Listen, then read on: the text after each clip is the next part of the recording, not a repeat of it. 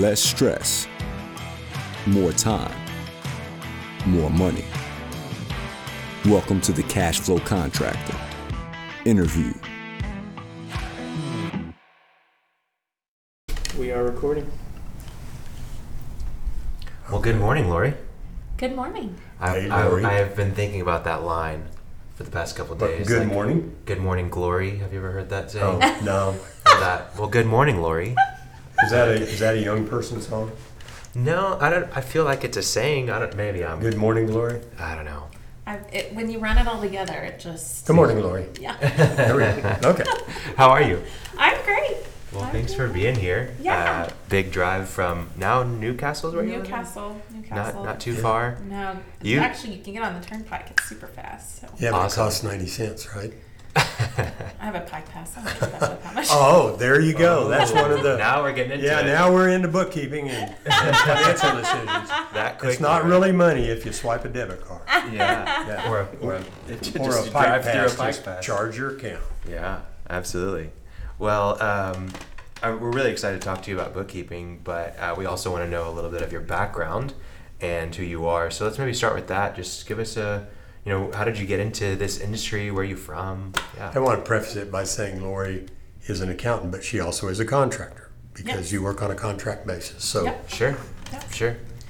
So I grew up in Newcastle, Oklahoma, which is where I live now, as we said a while ago. And I went to Oklahoma Christian University, graduated in 2006, and started at Grant Thornton, which is a large public is that accounting one of the big firm. five or whatever? Or? Yeah, they're like actually right under that, Okay. but They're in the they're big six? a national firm for sure. So I started there as an auditor, and for anybody that's looking to get into accounting, an auditor is a great way to learn things through a fire hose, so to speak.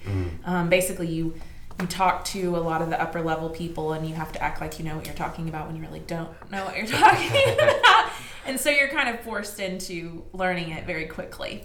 So I was an auditor for about a little over 4 years, and then I went and worked as a treasury director at an insurance company, and then still didn't have my CPA at that point. I was still floundering around with the CPA exam, and anyway, ended up as the CFO at an electrical contracting company. And nice. While I was there, I got my CPA license, and I actually started out when I decided I was going to leave there after I got my CPA, I thought, I'll just go start my own business and work part-time. Right? You guys can't see me quoting part-time. Quotes. We need a button for that, I Ethan. know. We do a lot of air quotes. So when you work part-time in your own business, it never actually works out, let's be real. Yeah. Especially if you want your business to grow. And as I do. So anyway, I started my own business and passed the CPA in 2017 and started Zeal Accounting Solutions in the summer of 2017. While I was pregnant, mind you, had my little boy in 2018, at the beginning of 2018. So the first year and a half was a little bit of a whirlwind in business, and been going strong ever since. 2019 was a great year, and just rocking along. So. And what do you specialize in? I like to tell people there are lots of different kinds of accountants. You mentioned one, auditing, tax, forensic accountants. Sure. What do you specialize in? So I compare, people don't look at it like this, but I compare accountants to attorneys in the sense that I'm not going to have my contract attorney, if I'm in construction and I have an attorney that does construction type law, I'm not going to have him go do my divorce, right? Because he's not going to know the law. And because you're not going to get a divorce. Right. For 2 reasons. Okay. True. But just as a comparison, attorneys know different types of law. So I compare that to accountants in the sense that, at Grant Thornton, we had a true audit department. And as an audit department, we did not do taxes. We had a tax department. And so you have your auditors, you have your tax accountants. I'm kind of, I found kind of a niche in an area of managerial accounting. I feel like that I don't see, anytime you mention CPA, I'm a CPA, they automatically think, oh, you do taxes. And I always tell people, I don't even do my own taxes. I'm a CPA that does not do her own taxes. So I really specialize and have found a niche in helping small business owners get a handle on their books and help them better manage their business through their books. Yeah. So why did you niche into managerial? Like, I know that you were in the audit department and those kinds of things, but why did you choose that? So basically what happened is it kind of, people say this, right? It kind of chose me, I guess. Yeah. When I was an auditor, I did a lot of nonprofit organizations that we had to do audits for a lot of their funding. They would have to have an audit done. Well, let's actually back up. What is an audit? Okay. Give me an idea of what that is. Sure. So an audit is basically, I learned so much in auditing, and I tell anybody, go be an auditor, any accountant, go be an auditor. Mm-hmm. But the auditor, the reason I didn't mind the work, but I hated the job because you're that person no one wants to see, right? The auditor is the person that goes in, and basically I would go in, I would ask for all of this information. They would have to spend hours and hours and hours putting all this information together for me so that I could put together the information and my partner at the firm could sign off and say, yep, everything looks okay.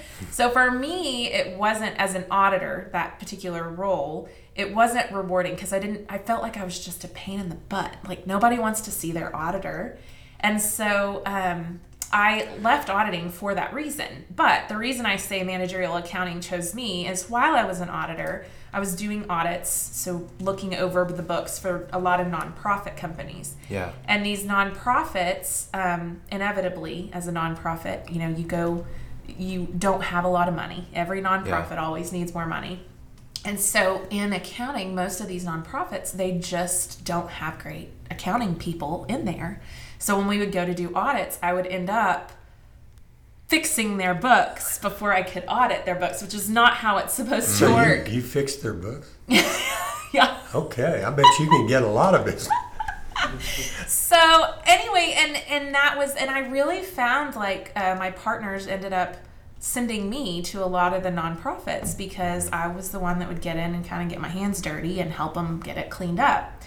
And when I left auditing and I went to the insurance company, I walked into a company that didn't have their cash accounts, and I was over treasury, and they had, I don't even remember, 20 bank accounts, and the 20 bank accounts were at 10 different banks. It was complete chaos, a very political organization, but it was complete chaos, and they needed somebody to come in and clean it up. And so I came in and I cleaned it up.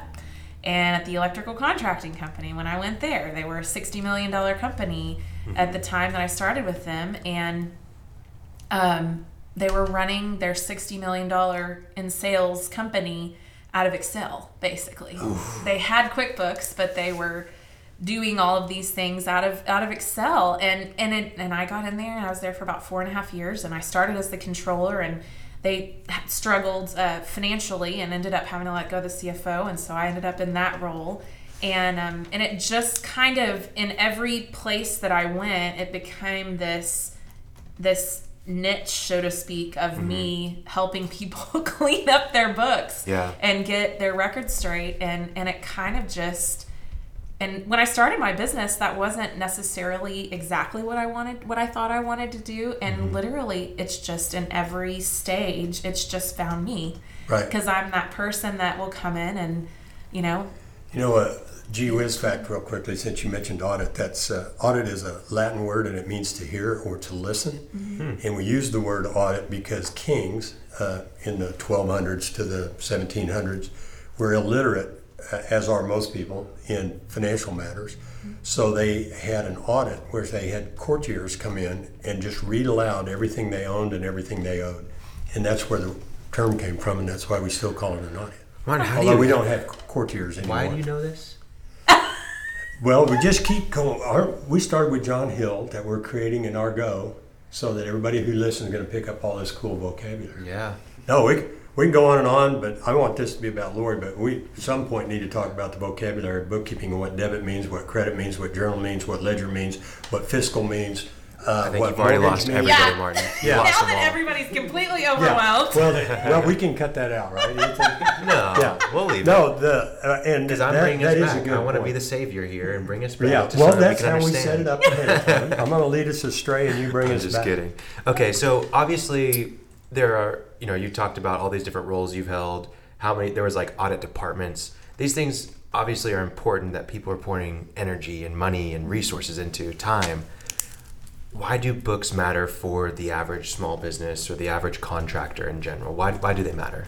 There's so many reasons. I mean, reasons that clients will call me. I have a couple different ones I'm working on right now. They need bonding. They're construction companies. They need bonding. And the bonding company, when you're small, a lot of times, they'll get a few financial things, but they don't have financial statements. Mm-hmm. And the bonding company will bond them for a little while. And then as they grow and their jobs get bigger, the bonding company's like, okay, no more. Like, I have to see a financial statement.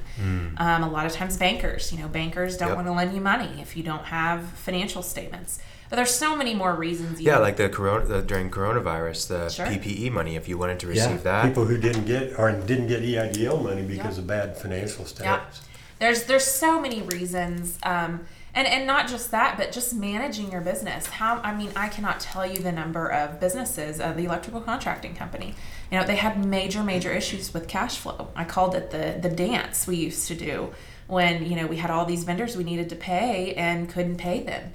And we would dance around. A lot of contractors are familiar with the dance. Sure. And, all of them? Yeah. And so, just from a cash flow perspective of where did your money go? What's happening to it? How can we back off of that? Where can we save money?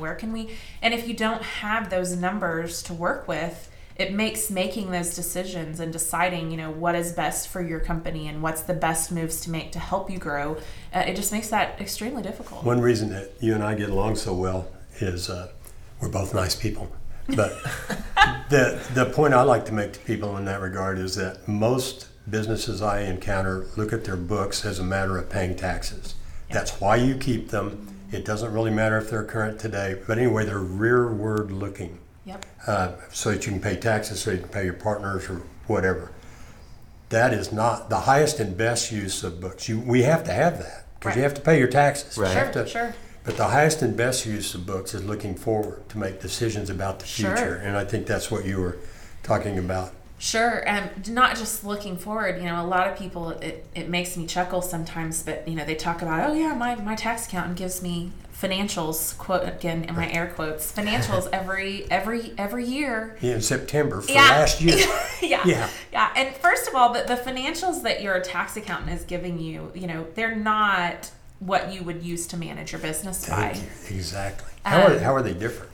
So one of the biggest things is, a tax accountant, when they're trying to prepare your financials, they're preparing it specifically to do your taxes. And most people do their taxes on a cash basis.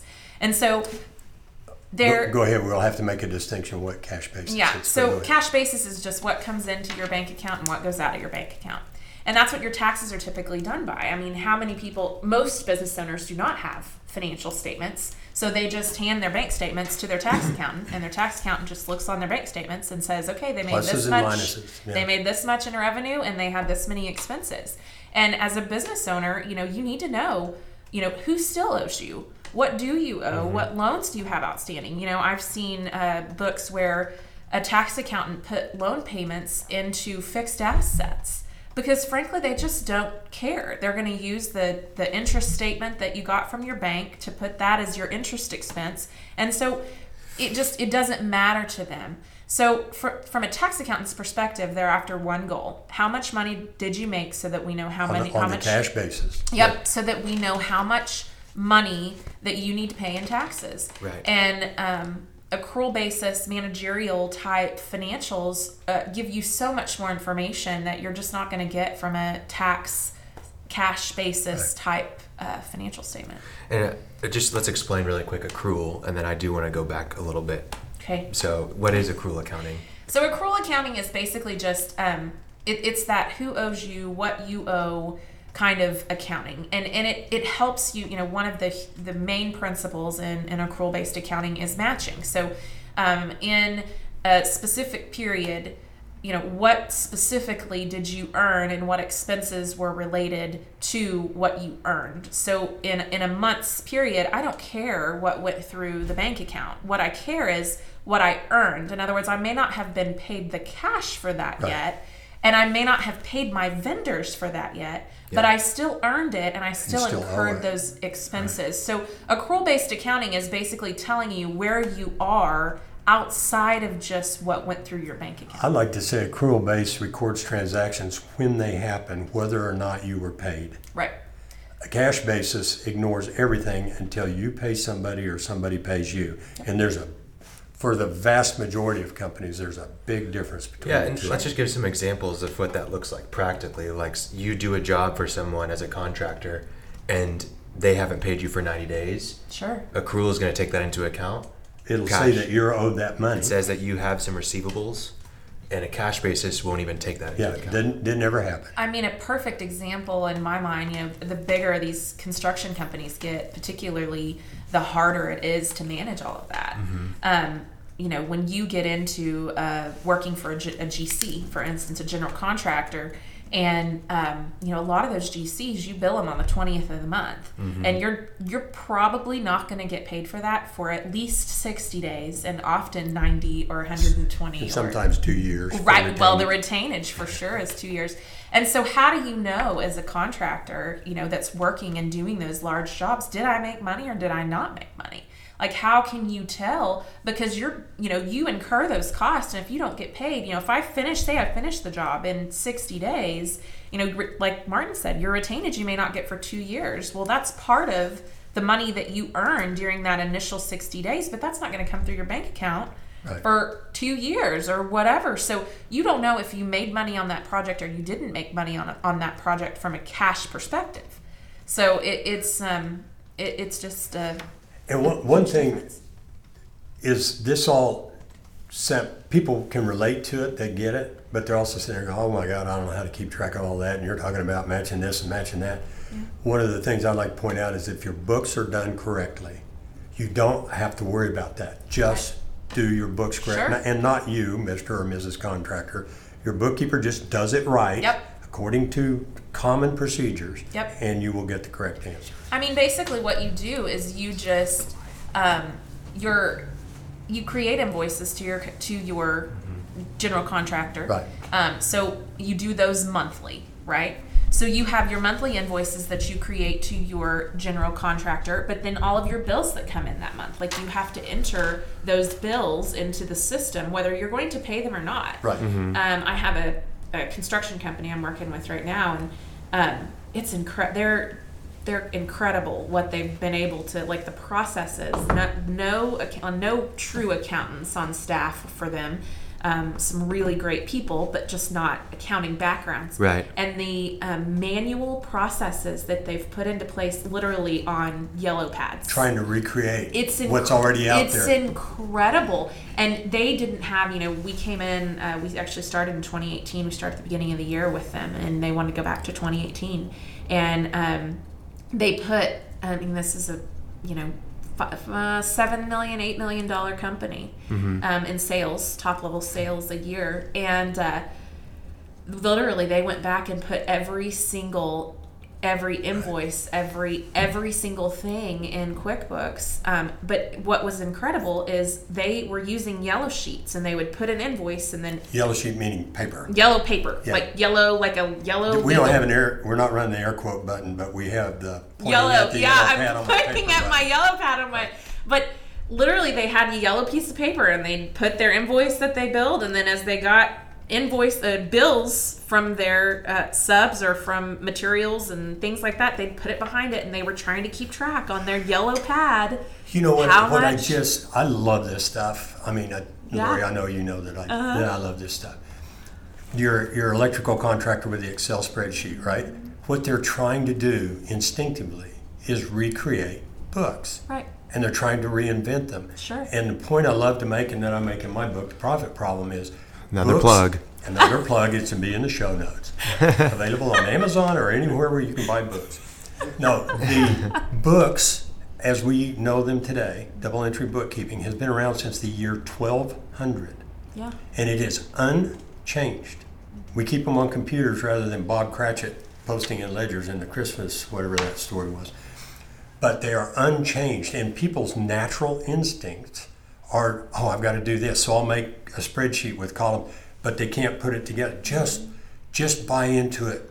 Do conventional books. It's been around for, what is that? 800 years. Can't do math and you're talking about books. Yeah, I can't talk about that. Anyway, I just love it. And your examples of the yellow sheet and the Excel spreadsheet and just cash basis, because basically that's using the bank statements as your books.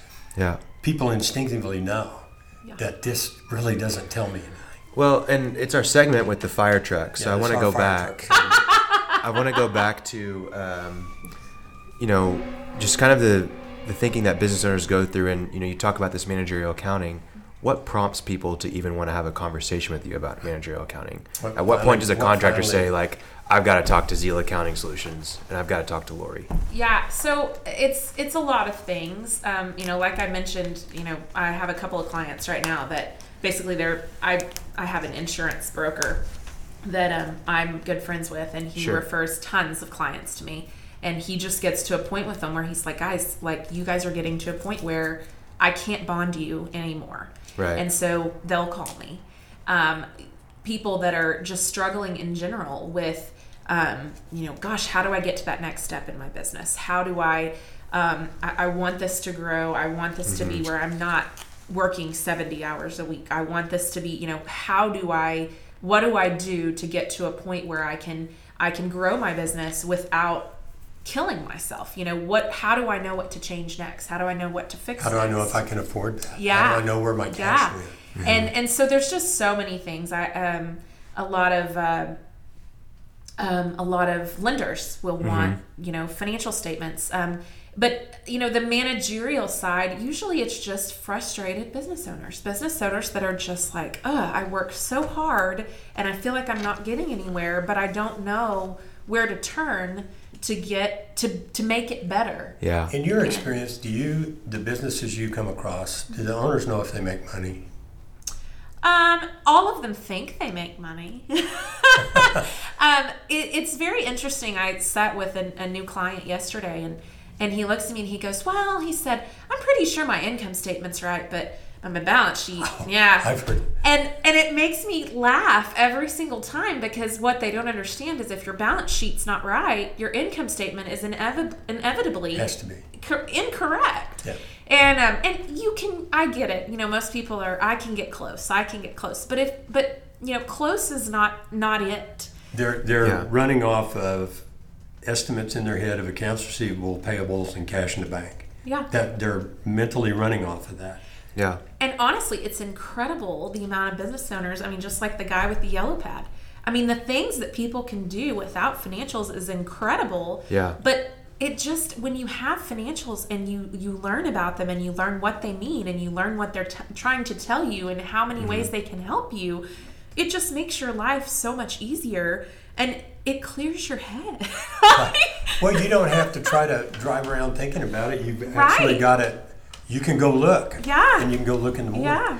Well, I think for a lot of these contractors, our tagline here is less stress, more time, more money. Right. And I think whenever they're dealing with stress, with no time, with no money, that's probably when they are coming to you. And it sounds like, for me, it kind of separates into two categories of really either confusion and frustration or just a barrier. Right. So barrier being like not being able to get bonded, not being able to get financing, right? They run into a hurdle and that's when they come to you, or they're just up to their head with it and they're just like, all right, I can't do this anymore. I've got to talk to somebody. Right. So when you do run into a situation that is like that, where they either have a frustration or confusion or they're coming into a barrier, what are the things that you see most often when you jump into their books? We've talked about they're doing things cash basis, accrual basis, but what are the big errors that you see in their books from a layman's terms, even from the contractor's terms, not the accountant's terms? So a lot of time, one of the biggest, and this is what I tell people, one of the biggest things, it's incredible, you think of even your own bank account, your personal bank account, outside of a business. Nobody reconciles their checkbooks anymore. Nobody does it. Right. And I'll be brutally honest, even me, like personally, I do it because I have to do it for my taxes, but I don't do it regularly, right? Sure. And I think in general, even in business, as you get into business, you're going to treat your finances in your business a lot like you treat your personal finances, right? Mm-hmm. And if we're not reconciling in our personal finances, most of the time you're probably not reconciling. Why does reconciling matter? Well, just what is reconciling? So just reconciling is just very basic. I mean, you have your bank account and you get your statement from your bank, and you want to make sure that what you show on your records matches what your bank is showing on their records. And why it's so important is because, I mean, there's so many things you miss if you don't reconcile, and you don't even realize that you're missing it. It's incredible. My dad had a lady working for him at one point, and he's in construction. My dad's in construction. Yeah. He's in demolition, and he had a lady working for him in his business. And my dad, bless his heart, he's very old school. And he would get a paper report of some sort every week from her that supposedly showed his checking account balances and where he was and all this stuff. And I went in, and he was going to get audited, so I went in to just look over everything before his auditor came in. And this lady hadn't been reconciling his books in over a year, and she missed all kinds of things. And because he wasn't in his books, he just relied on this piece of paper he got from her. Mm-hmm. He didn't even know what he was missing. And you just miss so many things, and you can't keep it all in your head. You can't do it all in your head. There's too many details. And so the biggest thing I see when I go into clients is they just don't reconcile with their cash. And and a lot of them, I've seen tons of businesses that you go into and they say they reconcile their cash, and then when I start looking at it, plugged a number. Yeah, they put a number in there and I don't even know what it makes no sense whatsoever. But and so I would say that if I go into a company and their cash is reconciled, we are leaps and bounds ahead of most other companies. Yeah. So. And I think a really 2 points that I want to make here is it's honestly just like any other thing in their business. They may say they have a system, right, but it's usually not really a system. They've got it in their head. It's not written down. Sure. It's not actually there that somebody completely unaware of what their business is and how it works can step in and actually go do it. Yeah. Same thing with the books. It's in their head. Mm-hmm. It's not written down. It's not clear. And it's not written in a way that anybody can understand it. Sure. The next thing that what you just spoke about has already given so much more stress to a lot of contractors. Sure. And that's another point that they need to delegate that. Yeah. That's the exact reason why someone hires you, is because they don't need to understand how to do that. Right. They just need to know that it's important. Well, and how to use it. Sure. Right. And all those details. I mean, I'm an organization freak, right? So I keep a part of being an accountant, in my opinion, is you are keeping people's records organized. You're keeping things organized. I'm always into the details. And so many people, especially contractors, they're into the details of what they're doing in their business, and they don't have time to be into the nitty-gritty details of all of these little numbers. They need to see a financial that shows them a big picture so that they know how to better manage. Mm-hmm. But all of those details, it's so easy to get overwhelmed by all of those details. And that's why, it is like if you have either someone on staff or someone, a trusted accountant that you can hire to do it, it just takes so much off of your plate as a contractor. Yeah, the point we've made in prior episodes is that even if you chose to do it, you wouldn't be very good at it. Right. You got a CPA, took 4 years, and then 8 years of experience, and you begin. Yeah. There's so much to it. If you want to quit contracting and be a CPA, go ahead. Yeah, it's just a different animal in itself, and there's a reason that there's a reason I pay for a tax accountant, because all of the rules and regulations, I can't do that myself. I'm just not in those details all the time. Just like, I have multiple concrete companies. They're pouring concrete. My dad, I grew up, my dad poured concrete before he started his demolition business, and his expert, he can pour concrete, he can tell you all the ins and outs and all the details of all of that. I couldn't pour a 1 foot square if I wanted to, because I don't know that business. And so, getting overwhelmed in accounting and trying to do all of it yourself would be no different than me trying to go pour concrete. There's your specialty, and what you do is what you specialize in. And this is a whole nother animal that people can't fully be expected to do on their own. Right. So. Excellent. Well, as we, talk about the importance of books and why it matters, I think, what we generally come to the conclusion is that a lot of contractors shouldn't be doing their books. And what they need to do is hire someone like you. But, we've got contractors all across the nation that are listening, across the world. They're not really always going to be able to get in contact directly with you, although we do recommend that. But if they're looking to find a good accountant, good managerial accountant, not just tax accountant, what are they looking for? How do they recognize a good one? What suggestions do you have for them? Like questions they should be asking to qualify someone, what they should be looking for? Sure. So I would say that most of the time you should be talking to your accountant at least once a month. And I would tell you that and you should be getting questions. So as an accountant, I can't truly properly account for your books if I don't understand your business and if I don't understand what goes. And so I tell people all the time, I ask all sorts of questions, in the process of learning someone's business and in the process of helping someone get their books cleaned up. And, sometimes I feel like they're like, this girl, she's so nosy. But honestly, I have to understand the full picture of what you're trying to do in your business so that I can know how to properly account for what you're trying to do in your business. And so as far as finding what I would call a good accountant, the first thing I would tell people is, kind of like I mentioned in the beginning, a tax accountant is completely different than someone who is trying to create books that you can manage your business. Is it okay to call them cost accountants? Would people... Tax No, the tax accountants. Managerial cost accountant. Managerial or cost. Yeah, I mean... In other words, what words should they use when they say, I'm looking for a blank accountant? A cost accountant would be okay. I would say, I just would venture to say that having your tax accountant do your books is not what you need to manage your business. Your tax accountant they have all sorts of tax deadlines they're trying to meet. They have all sorts of, they have a different purpose. They have an absolutely and different goals. Purpose. And even a lot of tax accountants, I have clients that want to do tax planning.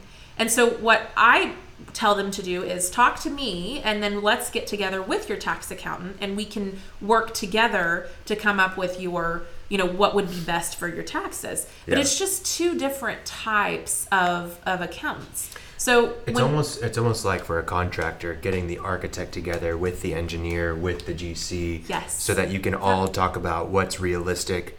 Where the architect may want to do something crazy, and then the engineer's like, hey, but we got to worry about this going on. The GC's like, that's going to cost way too much for the budget. Whatever it is, it's basically getting all the different minds together in one room to make the best decision for the business, not just the best decision for the tax person or the tax accountant or the cost accountant or whatever it is. Sure. So I guess when you're looking for someone, I think, you need to look to someone that you can talk to easily. Accountants have this stigma of being, the bean counter with the pocket protector that sits in the corner. Hey, like my aunt said, where there's a stereotype, there's a reason.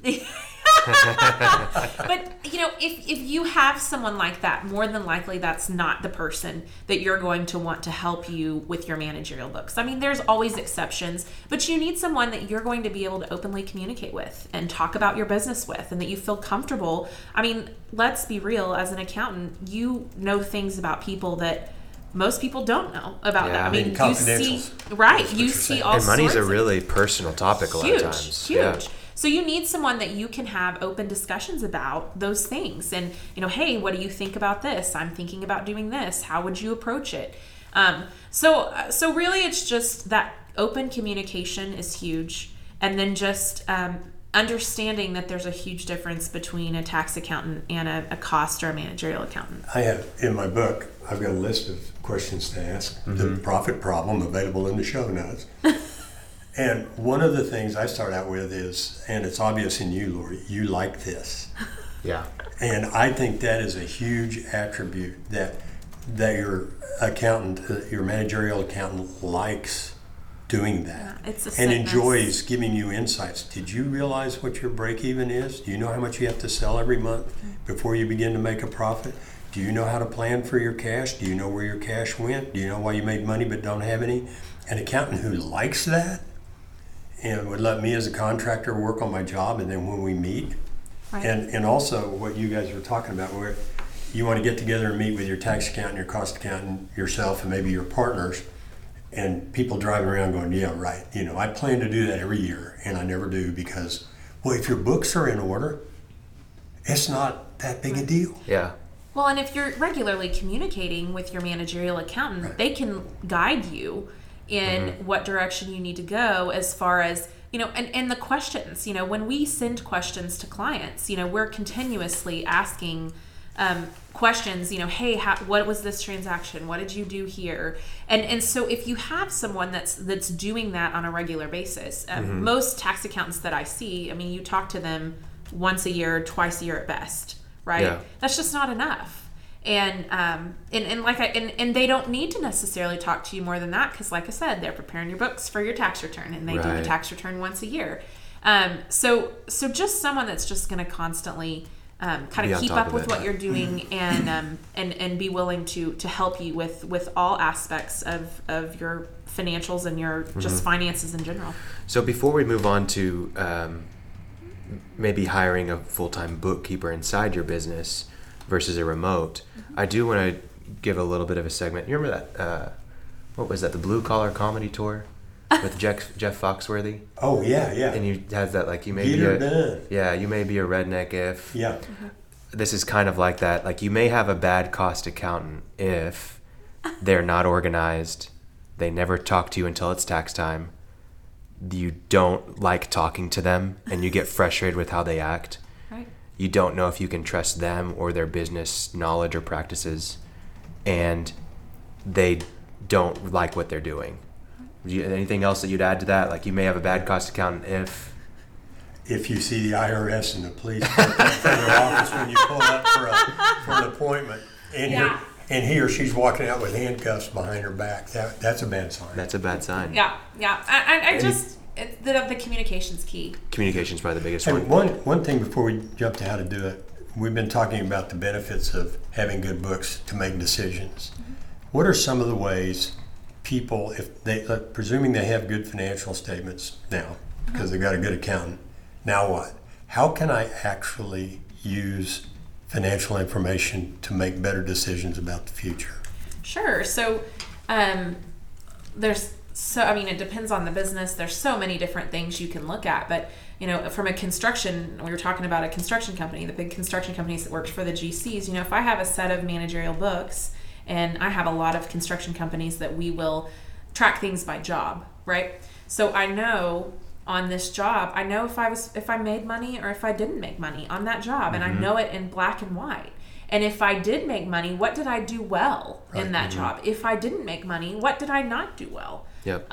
In say retail, looking at different products that you sell, you have your revenues that you made on that product and how much did it cost you. And if you know that your gross margins are higher in certain areas, let's push that product from a marketing perspective. Sure. Yeah. And so, but if you don't have that and you don't have those details, or you just have them on a cash basis, you don't know the true gross margins. You don't know where you made money and where you didn't make money. I think it helps also with, whether we need to get this inventory in or whether we need to hire someone or not, if we can really afford that. Right. I think it's also we talked about the jobs, just from a holistic point, like, what are my real margins? I know that I'm bidding at this margin, but is that really what's happening? Is that really what's happening? Yeah. And usually those aren't the same. And just really sharp. Put a bug in some people's ear. There are some specific little formulas in there. By formula, I just mean dividing one number by another, that tell you how much you have to sell every month to break even, at what margin. Sure. The purpose of being a contractor is not to get sales. Sure. It's not even to make a profit. It's turning profit into cash. But a lot of contractors can't make money at what they bid for. Yeah. And I see that all the time. And people say, well, I needed to get that job because I needed to keep the guys busy. If I get the job, I can find a way to keep some money. Yeah. Or I need to keep some cash flow. but that's not the purpose. And if you have objective information that comes from margins that you were just talking about, forecasting your cash, you get that huge job that's 10x any other job you've done before, and you have a big celebration that night. Well, that's the last celebrating you're going to do.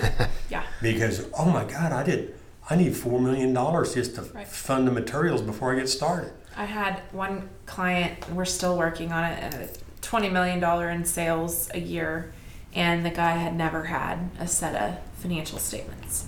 Yeah, happens. It's been over a year. We still don't have him all cleaned up, but we're still working on it. It takes just, when you're that large, the amount of volume that you've got to get in there to get I think something out. that's a really good point, because what I would say, the two things with that is, one, we did an episode with Sergio Garcia, Mo Money, More Problems. The bigger you are, the more difficult it's going to be to get these things in order. You just said it's taken you a year and you're still not done with this $20 million company. It's also going to cost you a lot more to do that. Sure. So go and start from the beginning and make this a regular investment. That you're, if you're smaller, great, do it now.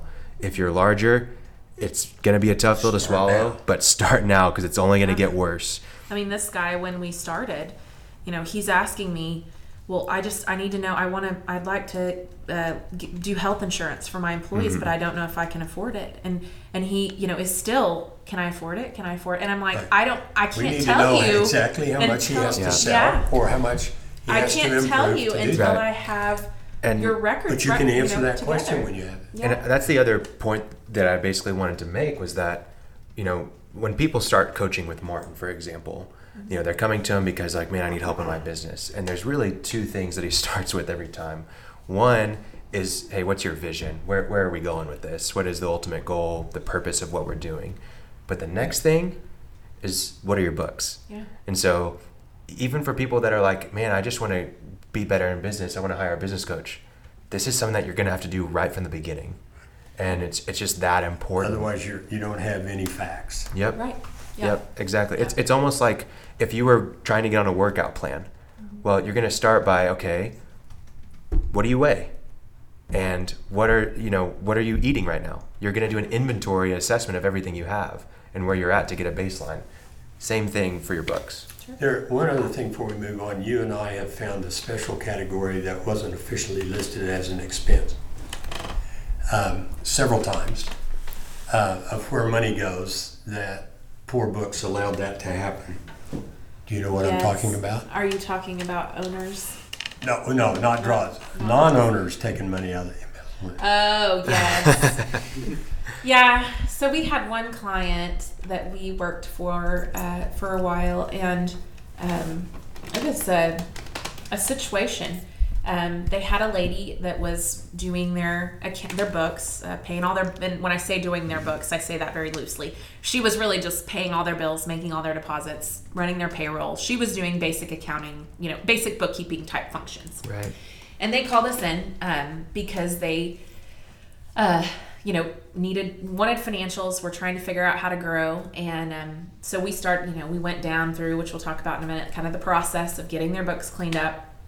And we were diving in, and I was working on reconciling one account, and it just didn't feel right.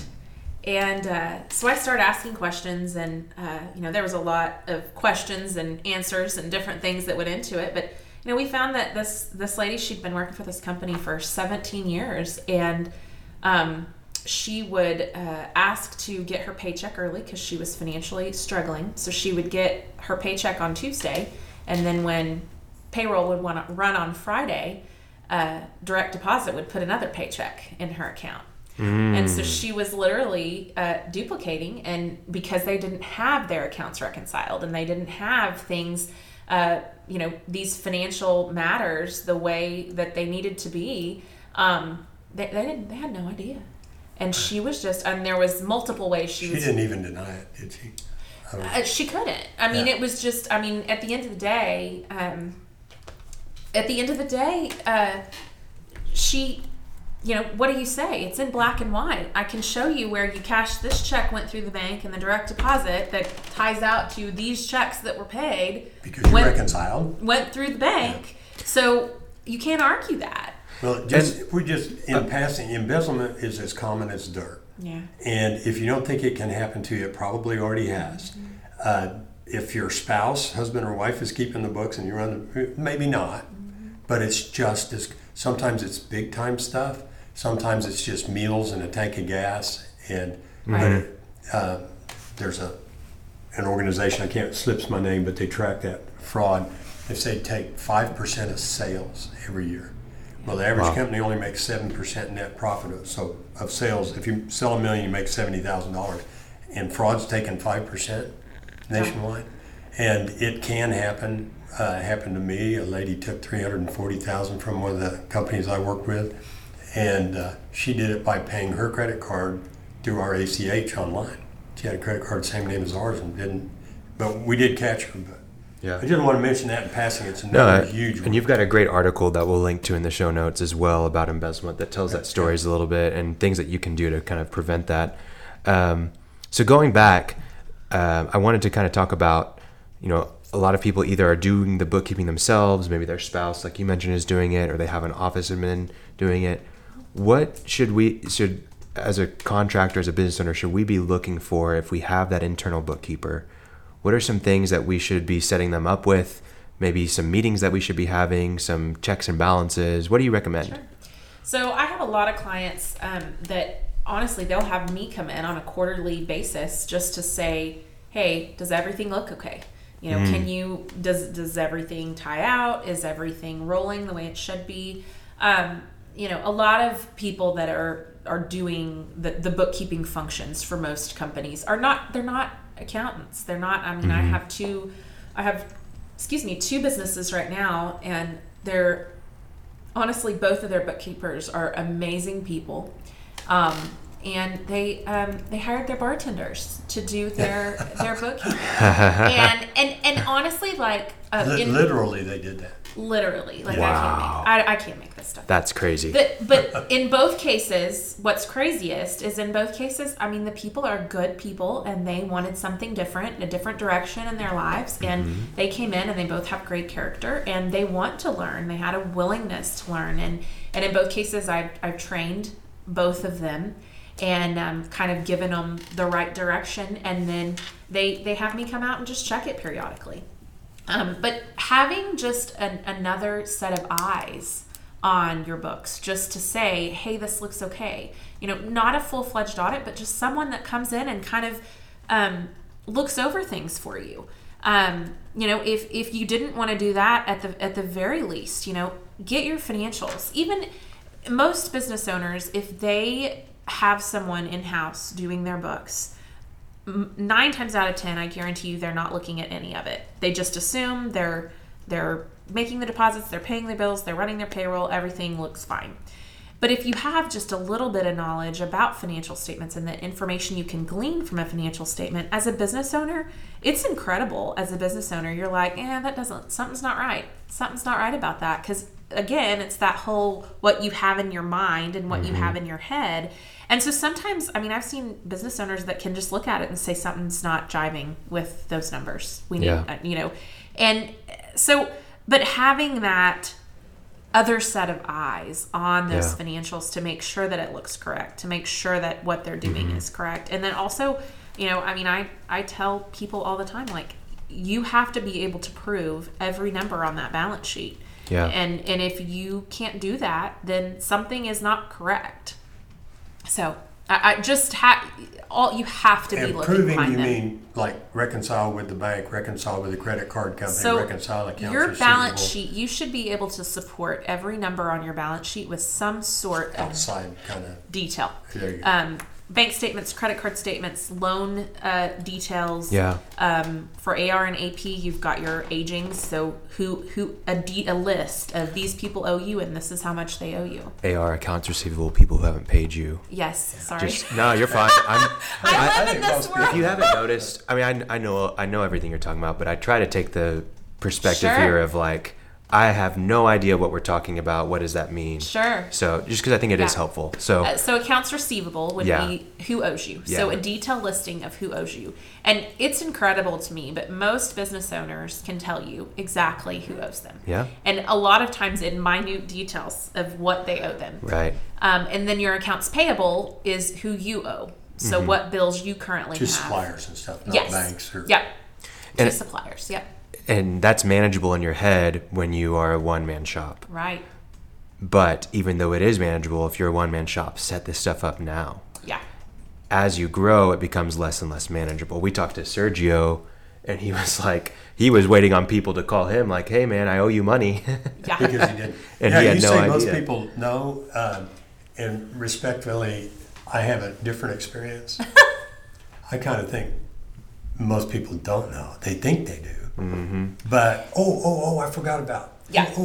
They know a lot of it. They know, they know have a lot of idea. it. But, the whole purpose of accounting is we're that detail, having the detail and the completeness of all of it. And get it out of your head. Yes. Yeah. And you're free to think about it. Yes. So it sounds like if we do have that internal bookkeeper that is a full-time bookkeeper in our office, or is, someone that's doing multiple roles and office manager, but also doing the bookkeeping, it sounds like a lot of those signs that we talked about for a good accountant and a bad accountant really apply. One, do you really trust them? Do you trust their detail, their attention to detail, their organization? Two, how often are you talking to them about the books? Don't just assume they have it. Maybe even daily or weekly. Hey, show me what you did this week in the books. And even with the trust, I just want to put a caveat to that just because of the embezzlement we just talked about. But even with the trust, you have to have a little bit of skepticism as a business owner. I mean, this lady that we were talking about a while ago that embezzled all this money from this company, this lady was like a sister to this business owner. She'd been there 17 years. He thought of her as part of his family. So, when you think of someone like that, you have this crazy amount of trust. Yeah. But you have to have a healthy amount of skepticism. Right. Trust but verify, the old Yes, Russian. yeah. But in that case you're talking about with the sister, I asked if that man were going to prosecute, and he said no. She's been a loyal employee all these years. Going, well, but even we if have different definitions. This kind of goes back to our episode with Eric Daffern, but even if you did pursue legal action, it might be difficult if there weren't contracts in place as far as, hey, this is what we pay you every year. Because if that's not clear, well, they can they let it stand for all those years. Yeah, exactly. Yeah. So, okay, well, there's also an alternative to having that internal bookkeeper that is potentially another good option, and a service that Zeal provides and other companies provide, but is external bookkeeping. And some people already have this set up. Sure. Tell us what that is, what that looks like, kind of that process. Yeah, so I have clients, I do the whole, like I said, I don't do taxes, I don't do audits, I am specifically managerial accounting. So I have one client particularly, and literally their P.O. box that they use for their business is my P.O. box. So all of their mail comes to us. We do all of their deposits. We pay all of their bills. Yeah. We keep all of their accounts reconciled. Anytime they need a financial for anything, any kind of detail or anything like that, we run that for them. Who does it? Do you do the invoicing? This particular client doesn't. It's an oil and gas, so they don't have the invoicing like a construction company would. So it just depends on the client and their needs. I have other clients that have that in-house person, or that have and we do tons of training. I would say half of the business is cleanup. Quarter of the business is training, and a quarter of the business is the day-to-day bookkeeping is kind of our business model. But we do tons of, somebody has someone in the office that's doing it, but they're not doing it quite right, and we have to go and do some training and write some processes for them, and talk through how to do these things in the correct way. Yeah. So we have the full gamut, and it just depends on, every company is a little bit different, and has a little bit more detail and administratively can be different in every industry. And so everyone's needs is different. I talked to an attorney yesterday that we're going to start helping, and bless his heart, you can tell, I mean, just in the phone conversation, he's overwhelmed. He's completely overwhelmed. He's got all these administrative functions that he's trying to do, and he can't get any of them done because he's being a lawyer, you know, and he just talked to me about, you know, he gets invoices and they lay on his desk, and before he knows it, he's late on these invoices. And so we talked about, you know, hey, all you have to do is just take a picture of it and send it to us and we'll get it paid for you. All you have to do is, you know, and so make that to where it's done in 15 seconds. Processes. And so that you have the proper processes and you can get those things done as timely as possible. And that's not something weighing on your plate of overflowing things to do, you know, within your business. So for a lot of people, that's a really great option as well. Yeah. And it's something where you're able to know like an expert's going to take care of it rather than, hey, I'm going to just bring on this person who I have no idea what their credentials are and they're going to do it. Well, and a lot it's of almost times, like you're also just buying your processes. You don't have to go and make those yourself. You're buying the processes, which is super helpful. And a lot of times, you know, someone doesn't need a full-time person doing that. Right. You know, it wouldn't be feasible to hire a full-time person doing it. So it makes more sense to just hire someone like us that can just work on it a few hours a week, a few hours a month, and can keep them caught up and going until they grow to a point where, you know, it does make sense to hire someone in-house. Well, what I want to talk about now is like what that process looks like for you, what you guys do when you come into a business that, let's just say, I think you mentioned someone 2018, that, you know, they come to you today, but they want to go back to 2018 to clean everything up. Sure. And they have never really done bookkeeping besides what maybe their tax accountant was doing. Sure. And you've got to go in from, you know, start to finish to get to where they're on a recurring basis doing it the right way. Yep. Kind of walk us through that process, and then if you don't mind, you know, give us, you know, let's say it's like a $4 million contractor that we're working with. Give us a rough range on what it would actually cost to maybe do that. And it doesn't have to be, you know, you can say it would start at this, but it could really go all the way up to this just to do the cleanup and all that stuff. So, yeah. Sure. I mean, it depends on the detail of the organization and kind of the structure of the organization from a cost perspective. Sure. But starting out, I mean, the first thing you do is you know, I go back to cash and just getting cash into the accounting system and all of the details. So every single transaction in cash, get it into the system and reconciled appropriately, right? And that, you know, the client I was talking about that we went back to 2018, and I've seen there's a lot of clients I've gotten into, and they when you go in and you look at their books, they've entered bills and they enter their bills and they cut their checks out of QuickBooks separately. And that's it. That's it. Okay. That's all they have in QuickBooks. So they've never made a deposit into QuickBooks. They've never, and half of the bills that they've paid have been electronic, or they paid them with a debit card, and they didn't put any of that into QuickBooks. And so the one that we started back in 2018, I mean, that was the case with them. They had put all the bills into QuickBooks, and they were handwriting their checks. So they would put the bill in, and they would mark it paid in QuickBooks, and then they would handwrite all of the checks. Oh, gosh. And so, anyway, and so many times it's just simple fixes. I mean, I remember going in there, and the first thing I said to them is, do you realize how much time you're wasting handwriting, you know, thousands and thousands and thousands of dollars of checks? And buy a printer. Buy check stock. QuickBooks will do that for you, and that the time savings that you will gain. Not just the time savings, but the errors. Oh, all of it. Yeah. So just in and little forget things. To cancel out the bill and say it shows you still owe money and you already paid it. And I'm a huge, anybody that works with me will tell you, I'm a huge advocate of technology and just utilizing technology in your favor. You know, the time savings you can get from utilizing technology is incredible. And so many people don't know the technology or get frustrated by the technology, so they kind of just give up. Anyway, so we went in there and got all of the cash transactions in there, got their cash reconciled. The next thing was a big thing for them was payroll, and making sure that all their payroll, you know, when you enter payroll for books, one thing that gets overlooked a lot is the separation between office personnel versus people that are doing your jobs. And it makes a huge difference when you're managing your business. Because it distorts your margins. Yeah. And if you don't have the labor in the right spot, then you're not going to have correct margins on your jobs, right? So that was a huge part. So the cash, the payroll, the other thing that I see constantly is people will, maybe they're putting all of their cash transactions in there and they're keeping their bank account reconciled, but they didn't put any credit card transactions in there. Well, credit card transactions are expenses, just like a check that you would write out of your bank account. Yeah. And people miss that.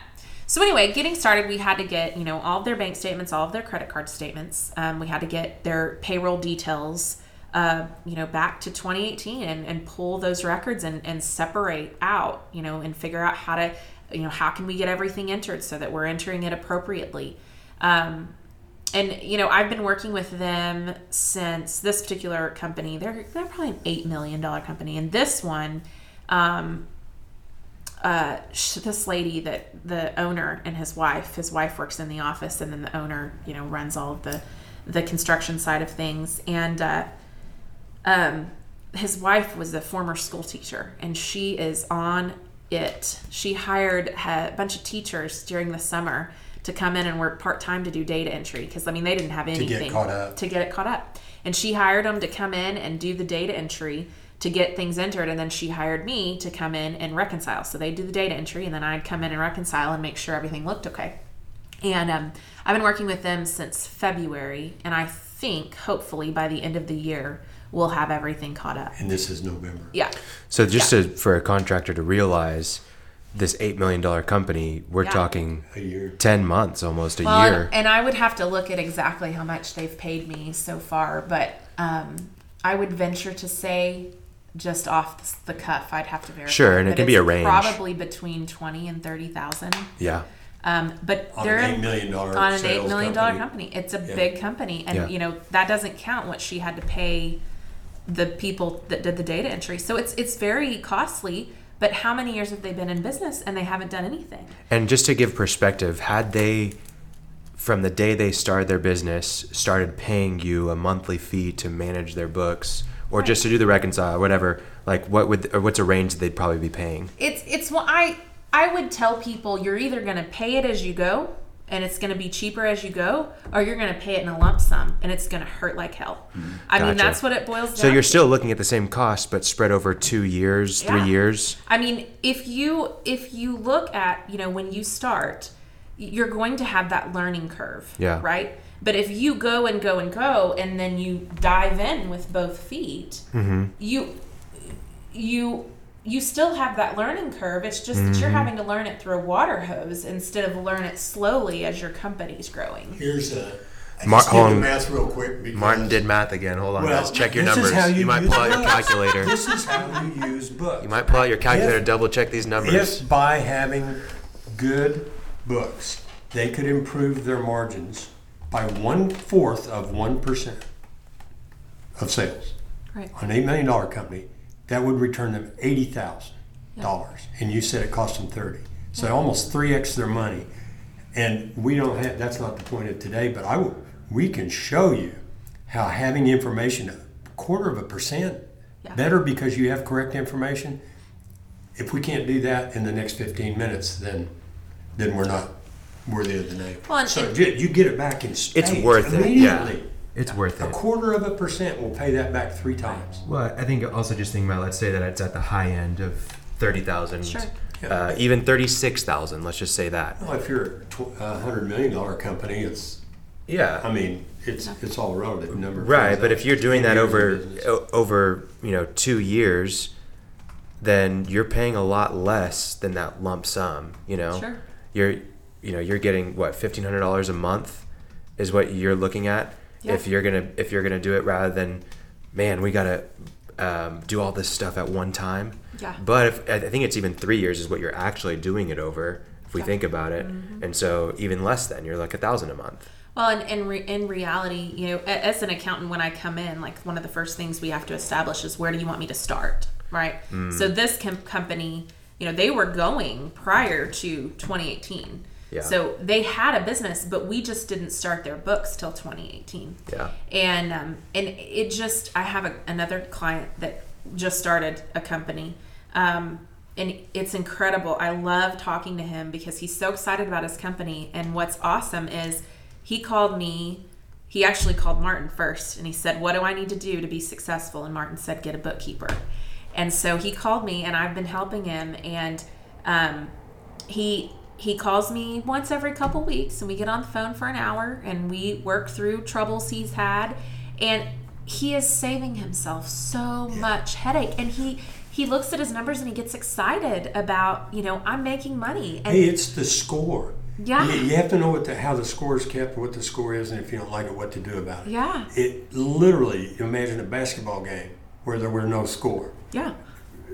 I mean, you have to know, am I doing it? Right. Yep. Right. Absolutely. So what I'd like to talk about now is just kind of moving into a system that we use and that you use and that you help a lot of people use called Profit First. Yeah. And it's from a book that we'll link in the show notes as well by Mike Michalowicz. And named Profit First. The name of the book is Profit First. And it's a really great system. And I think you've also taken it to, I would say, an extra level. But tell us about that and why you like it, why you use it, why you recommend it. Sure. Well, I think Martin would agree with this. One of the major problems that you see with business owners is I don't have enough cash. I can't do what I need to do because I don't have enough cash. And as a business owner, it's so hard to manage. You know that you can't spend everything that you make, but then you have this, I just made a whole lot of money. What can I go buy? Kind of struggle. And so what Profit First is I always refer to it as the Dave Ramsey envelope system for businesses is kind of how I refer to it. And it just helps you as a business budget your finances, budget your cash so that and I started using it at the beginning of this year, and it's been incredible for my business. It just helps I need to put X percentage back for taxes. Yeah. And you leave it in that account and you don't touch it. In a separate account. Yeah. And so Profit First, basically and when I say it's the envelope system, that Dave Ramsey's personal envelope system, it's the envelope system for business. But you open separate bank accounts the main ones that he teaches are income, operating expenses, owner's compensation, taxes, and profit. And what it does and what he teaches in his book is basically he's saying, people go into business so they can become profitable and so that you can make money. If you're not in business to make money, you're not in business. So what he's saying is, as a business owner, how many business owners don't pay themselves because they can't afford to pay themselves? And he talks about that a lot in his book. And he talks about, managing the money so that you pay yourself first.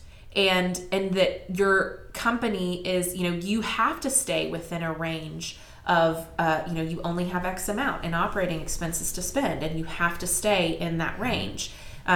He encourages business owners to pay themselves and to bonus themselves. The profit account, the purpose of the profit account is so that you're putting a little bit of money back. And you pay down debt out of profit. Yeah, right? You pay down debt and you pay yourself a bonus. And even when you pay down debt, he's like, give yourself a little bonus for saying, hey, you did a good job and you deserve a reward for that. And so anyway, it's just a really great system. It definitely takes some self-discipline to stick with it, but it allows business owners to know how to budget their money and to know how to track, are they making money, are they paying themselves, am I spending too much in operating expenses? Do I need to cut back a little bit here? Can I afford to do that and operate? I have a little bit of cushion in operating expenses right now, so maybe I can afford a little bit more. So it's just a great system, and I've implemented it in my business. And Khalil, I think you use it in yours. I probably got 7 or so. Mm-hmm. I do like to point out it doesn't supplant the need for good books, right? Because it does not help you make managerial decisions in that regard. Should I buy this? Should I hire that? How should I set my prices? How should I bid it? But it does discipline you with a kind of a binary decision. Is the cash in that account or not? Yeah. If it's not, I don't buy it. Right. If it is, then I can buy it. Right. And it gives you a digital yes or no. Right. He is standard. very cash cash driven. He's extremely cash driven in everything that he does. And you know, as a CPA, obviously, I would never tell someone they don't need financial statements, which he does say in the book, and I completely disagree with that point. Oh, he does? I thought he kind of said it No, he basically just tells people, and the reason he says it is because financial statements can be confusing, right? I mean, that's why you have good people that can help you understand them. But what he talks about is that, you know, if you manage your business by the cash you have in the bank, it's a budgeting tool. That's how I look at it. It's not going to help your business. You know, there's other ways that financial statements absolutely can help your business, but this is a great tool to use for budgeting and to help you kind of steer in the right direction. Yeah. Well, I'm really excited about this system and Profit First, but even just this episode, it's really rare that we get to do an interview with someone. We've got a really good resource for them. So you've put together this excellent spreadsheet that really makes it super, super simple for a business owner. It's something that's going to be linked in the show notes that you can get if you're listening. But basically, it's called the Profit First Analysis. And what you're going to find in there are a few things, steps to use it, but you're also going to find target percentages of what you should do. So if you're a company that's making, you know, up to 250 or maybe up to 500,000, all the way up to, hey, I'm in between 10 and 50 million, it's going to give you some percentages that's going to allow you to then see exactly how much you should be putting into what area on a target basis. Right. And he talks about what it's called TAPS in his book, target allocation percentages. Mm-hmm. And the sheet that I have in this spreadsheet came from a extra. He gives a link in his book that talks about other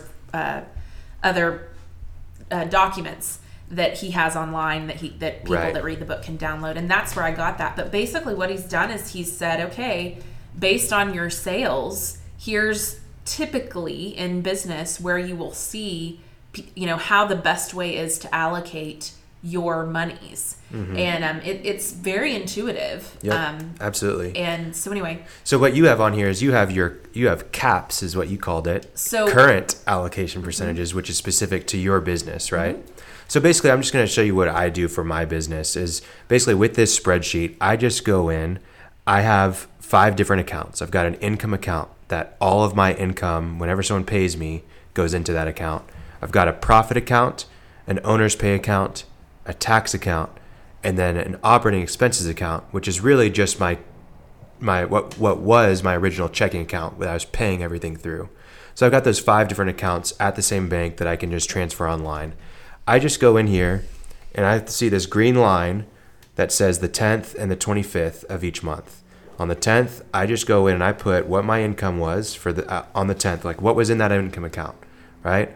I put that in, and then it just calculates all the money that I need to transfer into each account from there. Yeah. And I just go into the banking and I just transfer from income into profit, from income into owner's pay, from income into tax, from income into operating expenses, and then it's done. Yep. And I can see exactly how much I've profited, exactly how much I need to pay myself, or I can pay myself, should I choose to, and then how much tax, how much I've set aside for taxes, and then what I can spend as a business. I just think it's a really simple, great system that a business owner can use for Profit First, but just for keeping cash. Well, and the target allocation percentages, you know, he sets that up as this is what your target should be. So what he tells you to do is, you know, typically most businesses, the target allocation percentages, they're probably when they first start are not there. They're not at a point where they can just totally change their business. Right. Yeah. They're not at a point where they can totally change their business around. So you start with where you currently are. And then you have it as a goal to work towards those target allocation percentages. And slowly, you just do it 1 percentage point at a time. It's really easy. And it just helps you kind of be able to pivot just a little slowly over time so that you can get within those target allocation percentages and be able to allocate more to the profit account and the owner's comp account, and be able to, you know, as a business owner to pay yourself for all of the work you're putting into your business. So excellent. Well, I think that's a great system. The only other things that I have, Martin, I'm sure you may have a couple more questions, but I just want to talk about like what to look for on a balance sheet, on a financial statement.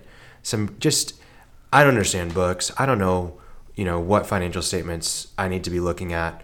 What numbers do you recommend that I just kind of keep track of and try to look for and ask my accountant about? Sure. So obviously everyone, every owner wants to know, did I make money? Did I make money? I mean, that's the first, when they think of a financial statement or anything accounting wise, did I make money or did I not make money? And a lot of owners, like the one I talked about that I met with yesterday, well, my income statement's good, but my balance sheet's a mess. Well, you can't have a solid income statement if your balance sheet is a mess. And so just knowing that, hey, I am getting my cash account reconciled. When I look at the detail of the people that owe me, yes, those people all do still, it's correct. They do still owe me. When I look at who I owe, oh crap, yep, I owe those people, or no, these 3 people that are listed here, I don't know them anymore, so they shouldn't be on here. So it's just, a lot of it is just basic data behind what's in those financial statements. And if you can get comfortable with those numbers on that balance sheet, then you can know, okay, well, what I have in my profit and loss statement is truly, I did make money in total. And then, you just, as a business owner, you get more granular on specific jobs. Did I make money on that job? And if I didn't, were there things that went wrong? Did I bid it wrong? What was I using to bid it? Did I come in close to how I was going to bid it? And if I didn't, can I explain why I didn't? Or do I need to go adjust how I bid? So, every business is different as far as their key performance KPIs, key performance indicators, kind of what's important to them. But just that underlying knowing my bank account's reconciled, my receivable detail is, those are the people that owe me. My accounts payable, those are the people that I owe. My loans are listed on here. In the true, loans are another place where people mess up a lot. Just being able to tell, how, what the bank says that I owe is truly what I have in my books that I owe. So yeah, no, that's good. That's good. You got anything else? Got lots, but just on that last question, what I'd like people to take away is there are 5 questions that books have had to answer since they came out 800 years ago. It's what you said is, am I making money? What do I own? What do I owe? What's left over for me? And then where did my cash go? And like in my book, and what we're talking about, the managerial, is there's a 6th question, and it's what should I do? And books, we haven't spent that much time talking about it, but there's specific things you can do by knowing your margins, for example. Sure. That will tell you what you have to do if you want to hit a target profit. Sure. And you may not want to do those things, but it is really beneficial to realize that if I price it at that, there's no chance that I can be profitable. Right. Therefore, I have to price it at this. But boy, I don't want to. Well, I'm going to have to do it or die. Well, I'm going to do it. And then you find out, oh, right, they bought it. Yeah. Yeah, this is marketing related, but it applies to really any kind of data like books. Uh-huh. It's not just enough to have data, but you've got to actually turn that data into knowledge. Meaning, here's the numbers, here's what those numbers actually mean. And then once you have that's the information. Mm-hmm. Once you have that information of what the data means, what does that mean for our business specifically? What do we actually do with that? Right. And then from there, you've got to turn to wisdom, which is actually making the right decisions, right? Sure. So data, turning it into information, turning it into knowledge, then going into wisdom is a really good thing for anything, whether it's books, whether it's marketing analytics, whatever it is. That's what I highly recommend. So, well, Lori, I know there's a lot of contractors listening. They're like, man, she's sharp. I need to get her in my business. Hey, real quickly, we got away from it. When you started your business, it was just you. Yeah. Yep. Right? Then what happened? Because we're literally what these contractors might be thinking. Yeah. So basically, I started, and like I said, I started in 2017, and I'm just trying to figure out how I'm going to do this, what it's going to look like. And it's just you. And it's just me. And in Well, I started using a contractor it was less than a year. I started using contractors. And the problem, like subcontractors, where subcontracted the accounting. Yeah. So other accountants that would help me just to, I couldn't keep it. It grew very fast. I couldn't keep up with it all. So I started using subcontractors. And the problem with subcontractors is, I can't control when they work, or, I can pay them for their hours, but like a lot of times they don't have time to devote all of their time to me. And so really it was at the end of 2019, I hired my first full-time employee, and I hired her. I'd used some subcontractors for data entry and things like that, and I was still using them at the time, but I got to the point where I couldn't keep up with it all. I couldn't do it all. And so I had to hire someone that could do close to what I could do. And you didn't hire the cheap one to save on money. You made a decision. I tell people, I knew when I went to hire someone that I needed to hire someone that was like me, right? That was my goal. And that sounds crazy, but I wanted to hire someone that could do what... You hired with intent. Right. And so I just thought to myself, if I was going to hire someone, if I was going to go find a job, what would I do? And in accounting, we have a lot of, and I'm in other fields have the same thing, a lot of recruiters. And it's freaking expensive to hire a recruiter to use for hiring for your business. But I just decided that if I wanted someone like me, I would go to a recruiter if I was looking for a job. So because I don't have time to go on all of these search engines and look at open jobs, and I don't have time to do all that. So I just called the recruiter and said, hey, this is what I'm looking for. And in the meantime, I read Dave Ramsey's EntreLeadership. There's a chapter in there that's amazing about hiring and how Dave Ramsey hires his employees. And I literally sat down one day and listened to that chapter and took extensive notes as to how he hired people. Because as my first employee, it's scary. I mean, Absolutely. I was a new business, and it was super scary. And I wanted to make sure if I was going to pay this person, that I was going to hire for the right reasons and make sure I had a good, solid candidate. And so I took what he did, and I kind of contrived my own method. I did he calls them a 30-minute drive-by interview. So my first interview was a 30-minute drive-by. My second interview, I invited 2 other CPAs and another accounting friend that I had, and they came to lunch with all of us. And so we all went to lunch. So I got my accounting, other people's, other, similar field about, the candidate, see what they thought about them. And they interviewed, I think, 3 different candidates for me. And then the last step, and it was... Curious, did you pay them to do that? I didn't. Did you buy their lunch? I bought them lunch. Okay, gotcha. Yeah, just making sure. These were my friends, and so they want reciprocate. Sure, and they want to see me be successful. And let's be real, we had a good lunch just because it's my girlfriends that I love anyway.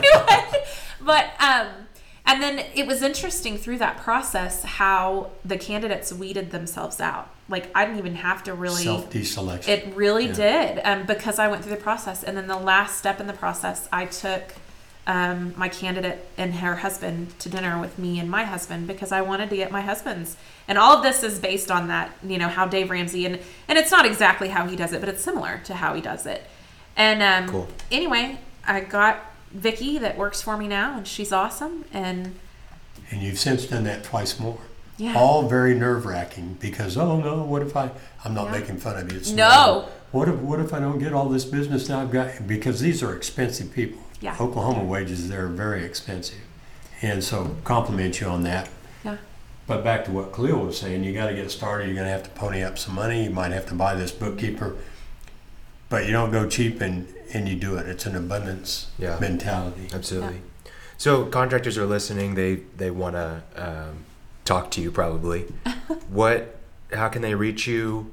I think you've explained your process very thoroughly, and I think anybody who is in the market for a bookkeeper, and not just a bookkeeper, but a cost accountant to manage their financials, should definitely talk to you. How can they get in touch with you? So, Zeal Accounting Solutions. ZEAL. ZEAL. And we are on the, we have a web page. It's zealaccounting.com. Mm-hmm. And all my contact information is there. And then I'm sure you're going to put my contact We'll put you in the notes, in the show notes as well. Yeah. So, text, call, email. Yeah. Tell Martin you need somebody, and he sends you my way. Yeah. And So- it does. Do they don't need to be in Oklahoma, right? Oh no, I have clients. The $20 million client that I have, he actually lives in New York. His accounting department is based in Oklahoma. I have another client in Memphis. Yeah. So I have clients All over. Yeah. And you've worked with people, all over the place. So it's remote, doesn't have to be Sure. in Oklahoma. So Yeah. awesome. Well, thank you so much for being on, and Yeah. we're really excited Thanks for to having get me. this info out there, and I know it's going to be super helpful for contractors to find, less stress, more time, and more money. So Yes, Not for sure. possible without it. not possible without it. So thanks, Lori. We'll see you around. Okay, sounds Thanks, great. Lori. Bye. Thanks, guys.